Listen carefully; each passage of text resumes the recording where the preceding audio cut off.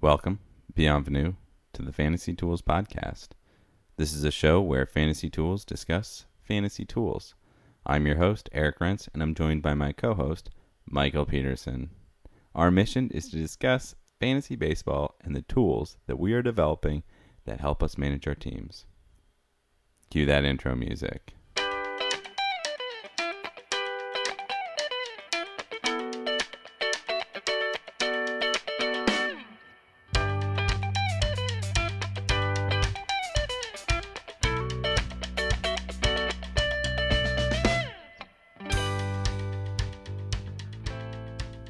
Well, Mike, it's a sad day, a sad week, and a sad time for New England.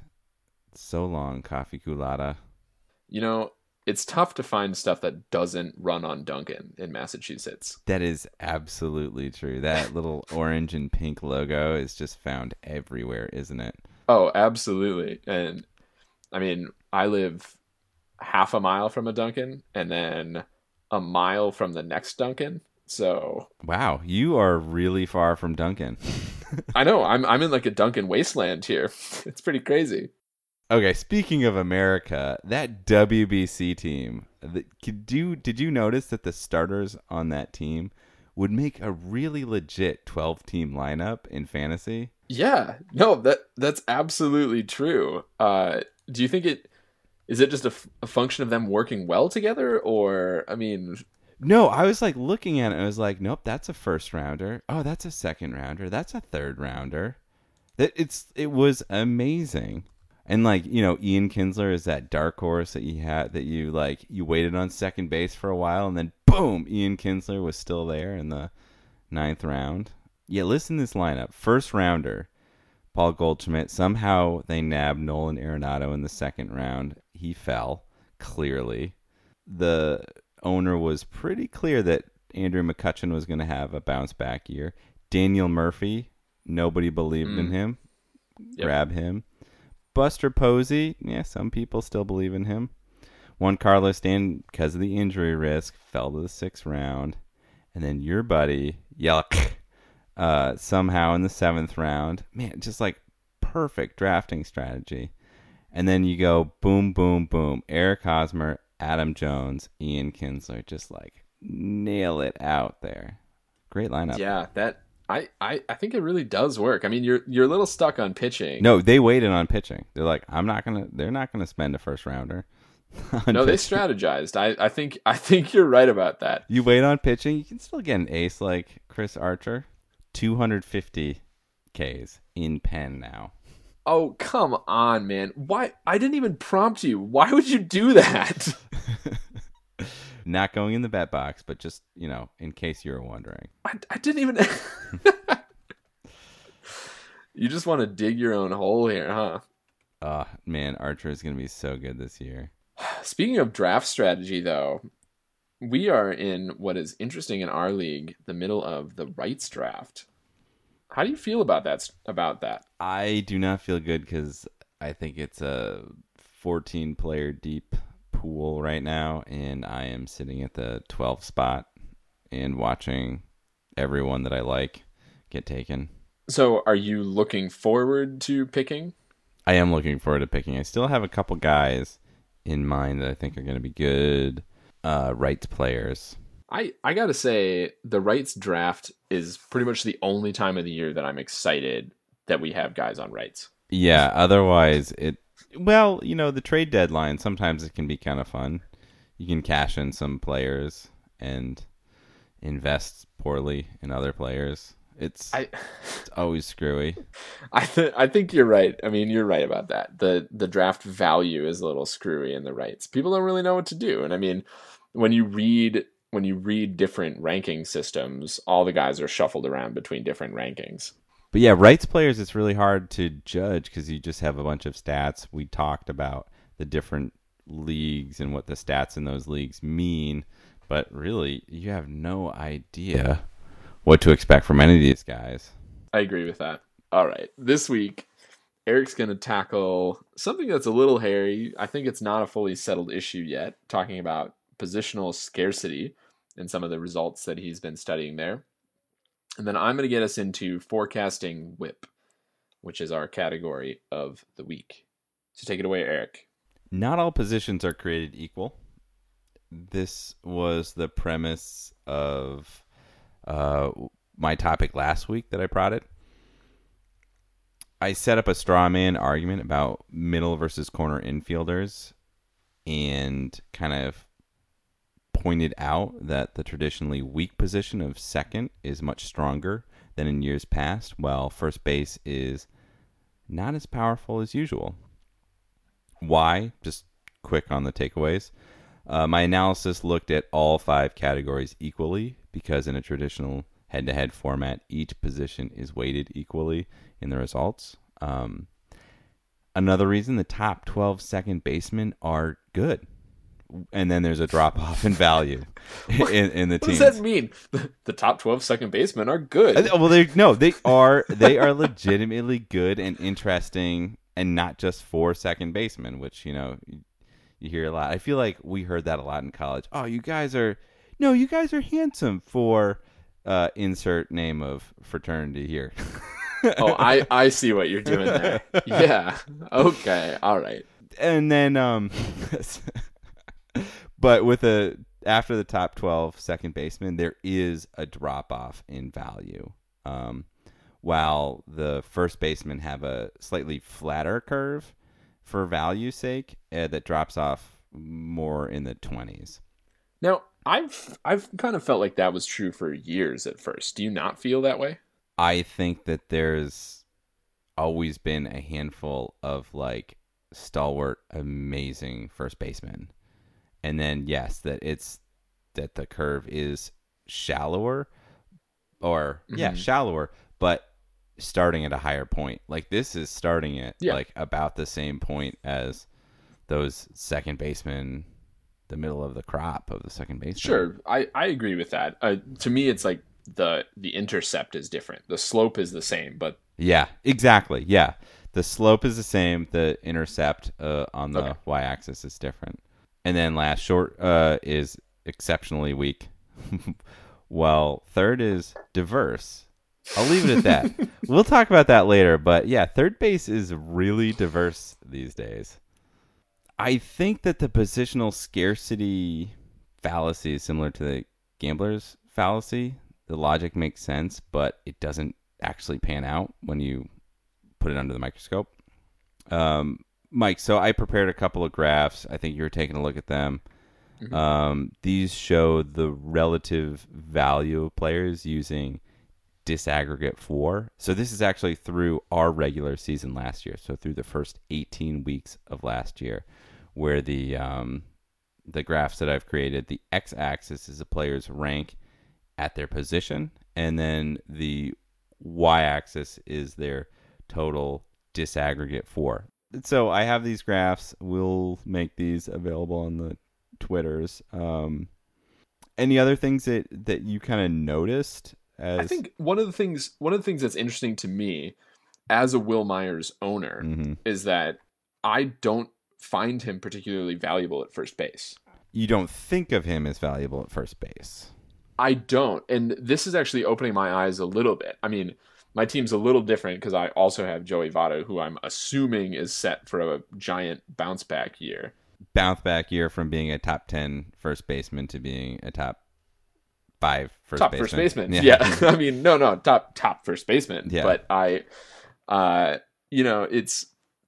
but this is telling me that if I had constructed my team differently, and this is honestly something that I had thought about last year, like both Wil Myers and Joey Votto are very valuable at first base. And it's kind of a drag to double lock up first base like that. Thankfully, Wil Myers has outfield eligibility, but I mean, he's I'd say 3 times as valuable as Mark Trumbo, according to this. Yeah, and I would agree with that. And that's the stolen bases. That's his ability to average. Yeah, and he has a better than decent average. He had a better than decent average that might regress a little bit. But yeah, and that's where these graphs are. That's what these graphs show, and that's what the FWAR metric is supposed to show, is getting value in categories that a position doesn't typically get value from, or just killing it in a certain category, like Jonathan VR. And this is where I'm going to talk about diversity at third base. Jonathan VR kills it at third base because he gets so many more stolen bases than anyone else at the position. And Nunez also has eligibility, as Mike gets really close to the screen so I can see his pores. Nunez also has third base eligibility, has a tremendous amount of value over some of the prototypical third basemen just because he brings something different to the table. And then you have some nice mashers in the middle. And what I really liked about this, about my metric that I created, is that Todd Frazier still a top option at third. We have to get you off making metrics that make your players look good. Not going to happen.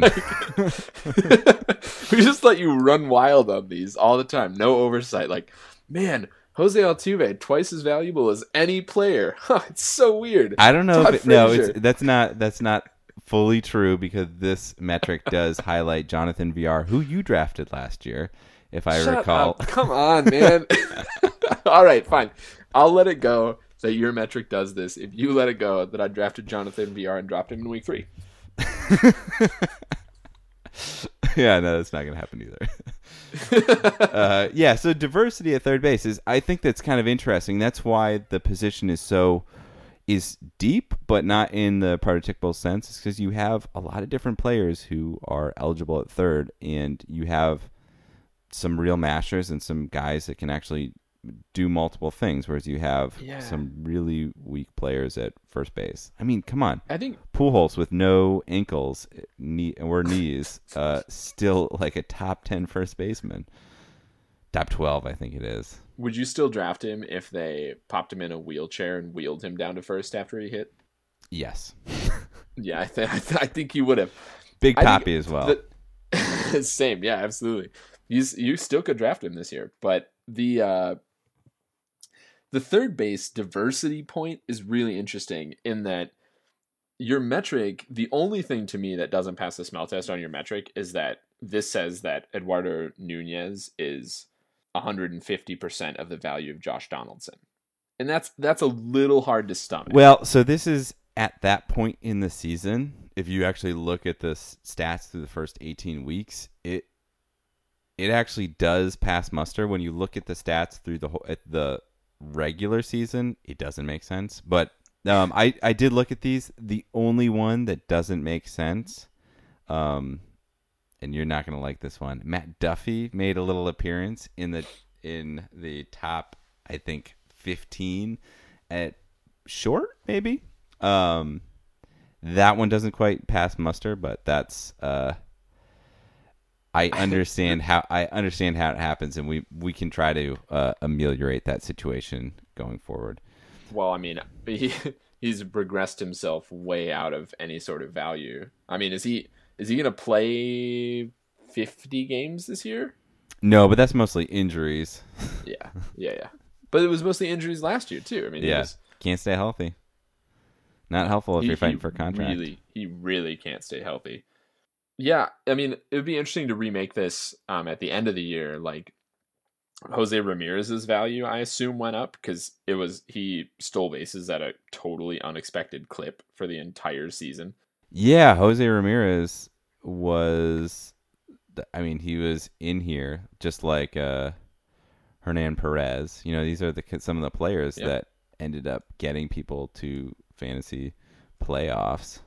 So the question that I have for you, though, is what to make of the shortstop position, because most of these look kind of, once you get past the top 2 or 3 players, most of these graphs kind of look similar. Shortstop, I think this is telling you that you could wait a while to draft at shortstop. That's part of the instruction that I would give people. There's quite a plateau here. I mean, you get past VR and everyone else is fairly similar value. Well, yeah, and then the part of what you're seeing is VR and Eduardo Nunez are third base eligible. Gene Segura is second base eligible. Yeah. Ian Desmond is gone. from the shortstops. He wasn't even. Mhm. He technically didn't play shortstop. So then you all of a sudden, if you're looking at it from there, then you have just Lindor, Bogarts, Trevor Story, Carlos Correa, and then Elvis Andrus and Jose Ramirez, and then that's boom.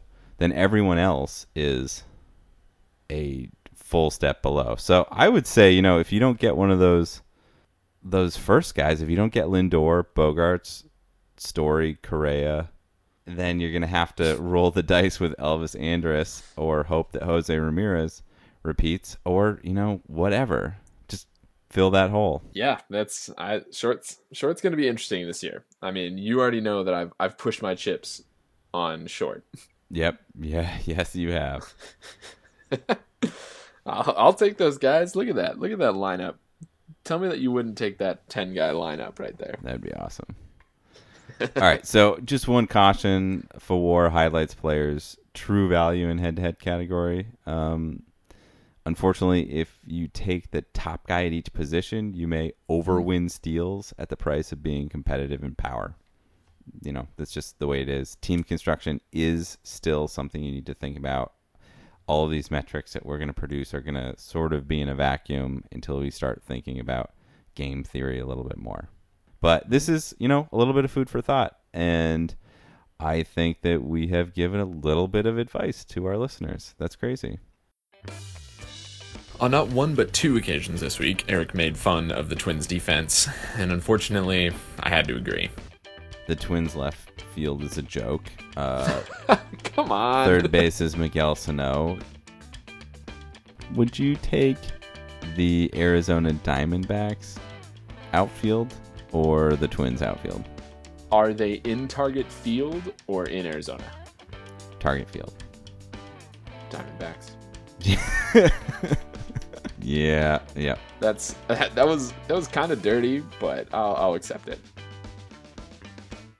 So WHIP, walks and hits plus inning pitched, and by extension ERA, which we're going to talk about in 2 weeks, can be pretty interesting to forecast. Before we get into the pitfalls of forecasting this, I just want to set the stage here. What's your expected breakdown between starting pitchers and relief pitchers? I have some numbers here, but tell me your gut before we do that for innings pitched. How many a starter can get? You mean in general, or how many I'm looking for my team? I mean what you are projecting for your team, the starters innings versus relievers innings to be in a given week. Oh, geez. I always think to myself, okay, let's average. All right, guys. Okay. This week. Okay, team. Okay, team. You guys are going to average 6 innings apiece starters. And then you point at the 5th starter and you're like, I'm looking at you, buddy. And then sometimes I'm like, put my hand to the rest of the team behind, talk to the ace, say, you're going to give me an extra inning. I'm going to round up. But then I just hope for I don't know, 3 innings apiece from the relief pitchers, which I round up to 10. That's amazing. I mean, that's okay, here are my numbers. This is what I wrote down, back of the envelope. I said, say, average of 6 innings a start for the starters and shoot for 8 starts. So 48 innings for starters. That's probably on the low end, realistically. I'd expect my 3 relievers to each get 3 innings on average during the week, so 9, round up to 10. Sounds great. So we're talking about a 5-to-1 ratio for starters. So for WHIP here, we're really going to focus on the starters, and we're just going to hope that you got your act together on relievers and that they're not going to come in and just let up that grand slam over 0.1 innings. But WHIP is tough to forecast to me because it's season stable, but it's not a week stable stat. So it's hard to figure out what this means in fantasy because you can predict guys' WHIP over the course of a year, but you can't predict really what it's going to be in a week versus from week to week. You can't predict what the dispersion is going to be. It's really hard. So how can we really think of individual guys? I think that we kind of have to think about this as a statistical ensemble. We talked about this a little bit last year, and I'm going to coin this as the Eric method here. You've said this to me offhand before. that you think of pitchers as a guy who's going to blow up one in 6 starts, Yep. one in every 5 starts, one in every 4, one in every 3, and you try Yep. and essentially balance your mixture together and try and lead to a balanced team. You want to defend yourself on that, or Nope. okay, I don't really have a method, so I'm trying to come up with a method. Is I guess what this is about. Good approach. But you know what we haven't talked about in a while? Regression. Yep. We haven't done this in a while. It's time to fix that. At its heart, regression is just going to be about finding a model relationship between two variables and then looking at the difference between that model and actual data. All right. So let's take a really like a basic pitching example. From some higher order statistics here that people like to look at typically, there's a great correlation between whip and BABIP. Bip. So batting average on balls in play, as you might expect. But let's start really simple. The example here is that we fit a linear relationship to the entire ensemble of starting pitchers who recorded more than 100 innings in 2016. So the entire ensemble means we made a big scatter plot of whip versus BABIP for pitchers. But then we want to build a model, so we find a best fit line to that, and we make the residuals of that. So this is a concept that we're pretty comfortable with, but hopefully our listeners are getting more comfortable listening to us in this more statistical mode as well. So how do you feel about learning from residuals? Do you take, especially in this one context, do you take BABIP seriously for pitchers? I do, but I don't know that you can really depend on it from year to year. There are pitchers, my buddy Julio Teheran, who are able to outperform it year after year. Some for entire careers. Yeah, that's really true. So, okay, here are the guys that the residuals identify as regression candidates, meaning that for the BABIP that they recorded in 2016, you would have expected their whip to be worse or a higher number than they actually recorded. Okay. Case number one, the largest outlier here, Clayton Kershaw. His whip was otherworldly, but his BABIP is low, but fairly pedestrian. So you would have expected his whip to be a lot worse. Rich Hill, Noah Syndergaard, and Paxton. Do you believe that those guys are actually all regression candidates on whip? No, Clayton Kershaw is well. I mean, he could have a minor uptick that would. So regression in this sense means that they increase their whip by 0.2 or greater. 0.2. I mean, Kershaw could probably 0.2. I could see him like increasing it by like 0.16, and he's still an elite pitcher, so that's fine. Mm-hmm. I mean, I think that a lot of independent analysis says that Syndergaard might blow up this year, so I see that as well. Rich Hill, I don't know how he's even on the mound at this age. So either he's gonna continue being like defying the statistics, or he could regress. And then Paxton, yeah, of course, he's a regression candidate. Let's not waste our time. Now there. Paxton, we're going to come back to in a second. Let me tell you about the progression candidates. So the guys that should actually do better than you saw last year. This is a really interesting list to me. Brandon Finnegan, Hector Santiago, James Shields, Giovanni Gallardo, Jimmy Nelson, John Neese, Jorge De La Rosa, and Mike Pelfrey. All these guys posted whips that were 0.2 higher than you would expect if you regressed it back to the mean. Yeah. All right. But are you drafting any of those guys? None of those. Only one of those guys is drafted in our league. Who's drafting our league? I don't even know. Neese. Oh my God. We have a team. We have a league full of Mets fans. Hector Santiago. Unfortunately, the defense behind him is atrocious. So, if he was on a team with a better defense, I might believe that. Jimmy Shields, yeah, of course, he can bounce back. Gallardo, he yo-yos every single year. I mean, these are all guys. This all makes sense for guys that, I'm not dead yet. These are all guys, in my opinion, that are going to be owned at some point in our league this year. Oh, they're going to be owned and then dropped and then owned again. I'm wondering if these guys are a recipe for success. I mean, this is crazy. Like, only one of these guys is owned. I'm going to keep an eye on these guys and see where they come out on this from week to week. But that said, I didn't draft any of them. You didn't draft any of them. So, takeaways. Let's put a bow on this. Is it a cop out to say that ERA and whip track that actually, I mean, I sort of ignored this in this discussion, but if you've got a good guy on ERA, he's going to be good on whip. I mean, I think that there are different styles of pitchers, but yeah, they're gonna track. The pitchers who have better ERAs. It's gonna be really difficult to have atrocious whips. I mean, I can only think of like the player that I think of off the top of my head is Lance McCullers has a enormous whip, and Sure. that's going to for the ERA that he has, and that's going to blow up when he can't keep those. He can't strand those runners.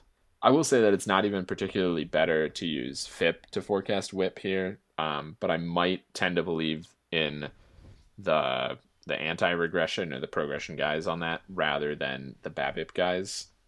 Are you going I to don't tell know. me correlation coefficients off air? Yeah, I'll speak nerdy to you for sure. So again, I think starters are going to dominate this. The question is kind of how safe to play it. Like, are we going to think about this really going in with relievers?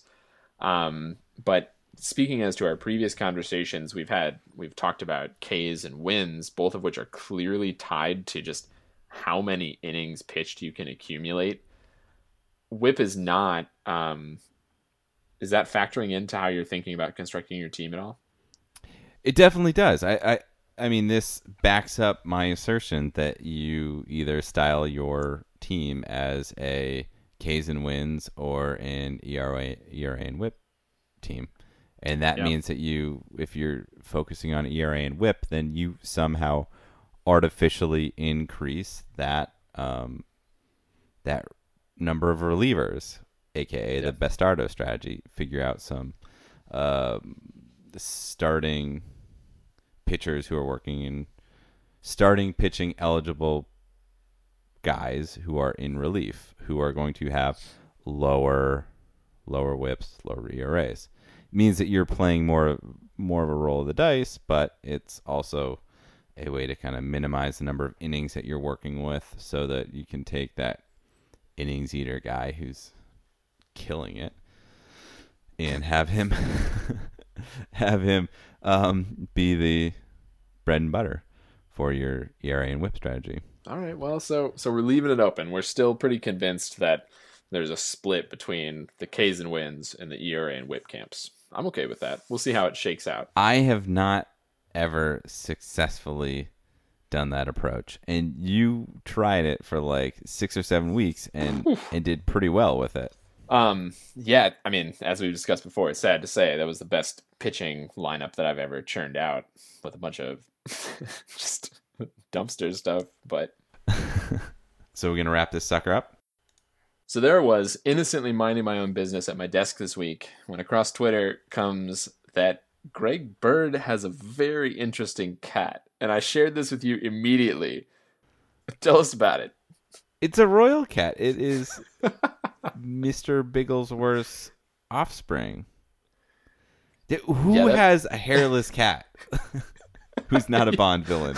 apparently Greg Bird. I mean, uh, We were unable to anticipate feline complications to the reanimation process. That was such a great scene. Look at what happened to Mr. Bigglesworth. it really is great. I was so heartened just to see that, but that really kind of just adds to the mystique of Greg Bird. Yeah, Greg Bird, who has what was it? He has a hairless cat that acts like a dog that looks like a snake. Yeah, there's just no way around that. So Wheels I guess within wheels. I guess we really learned to appreciate Greg Bird on a new level this week. That sucks because he's a Yankee. It really does. All right, so that brings us to the review session this week, and They are nature's sweets. They turn your pee red. Sometimes, astonishingly, maybe not you. Okay, maybe that's just me. Beets. What do you think about beets? No, I think that I would go for the golden variety, the hipster golden variety, to try and stay away from the reddish tinge. All right, you know what? I don't like this. It sounds like we're agreeing on this again because I definitely stay to the golden beets variety because yeah, it is disturbing when you're like you're at work, sitting on the toilet, all of a sudden it's like, what just happened? God, I mean, luckily it's an otherworldly red, so you realize pretty quickly. But I mean, it's freaky for like a second, and also they're so damn fibrous. Yeah, they pass through a little bit faster than usual, but I sometimes they don't quite work through the one a day schedule. That said, I mean, growing up, we had a lot of steamed beets for whatever reason as a vegetable. Really?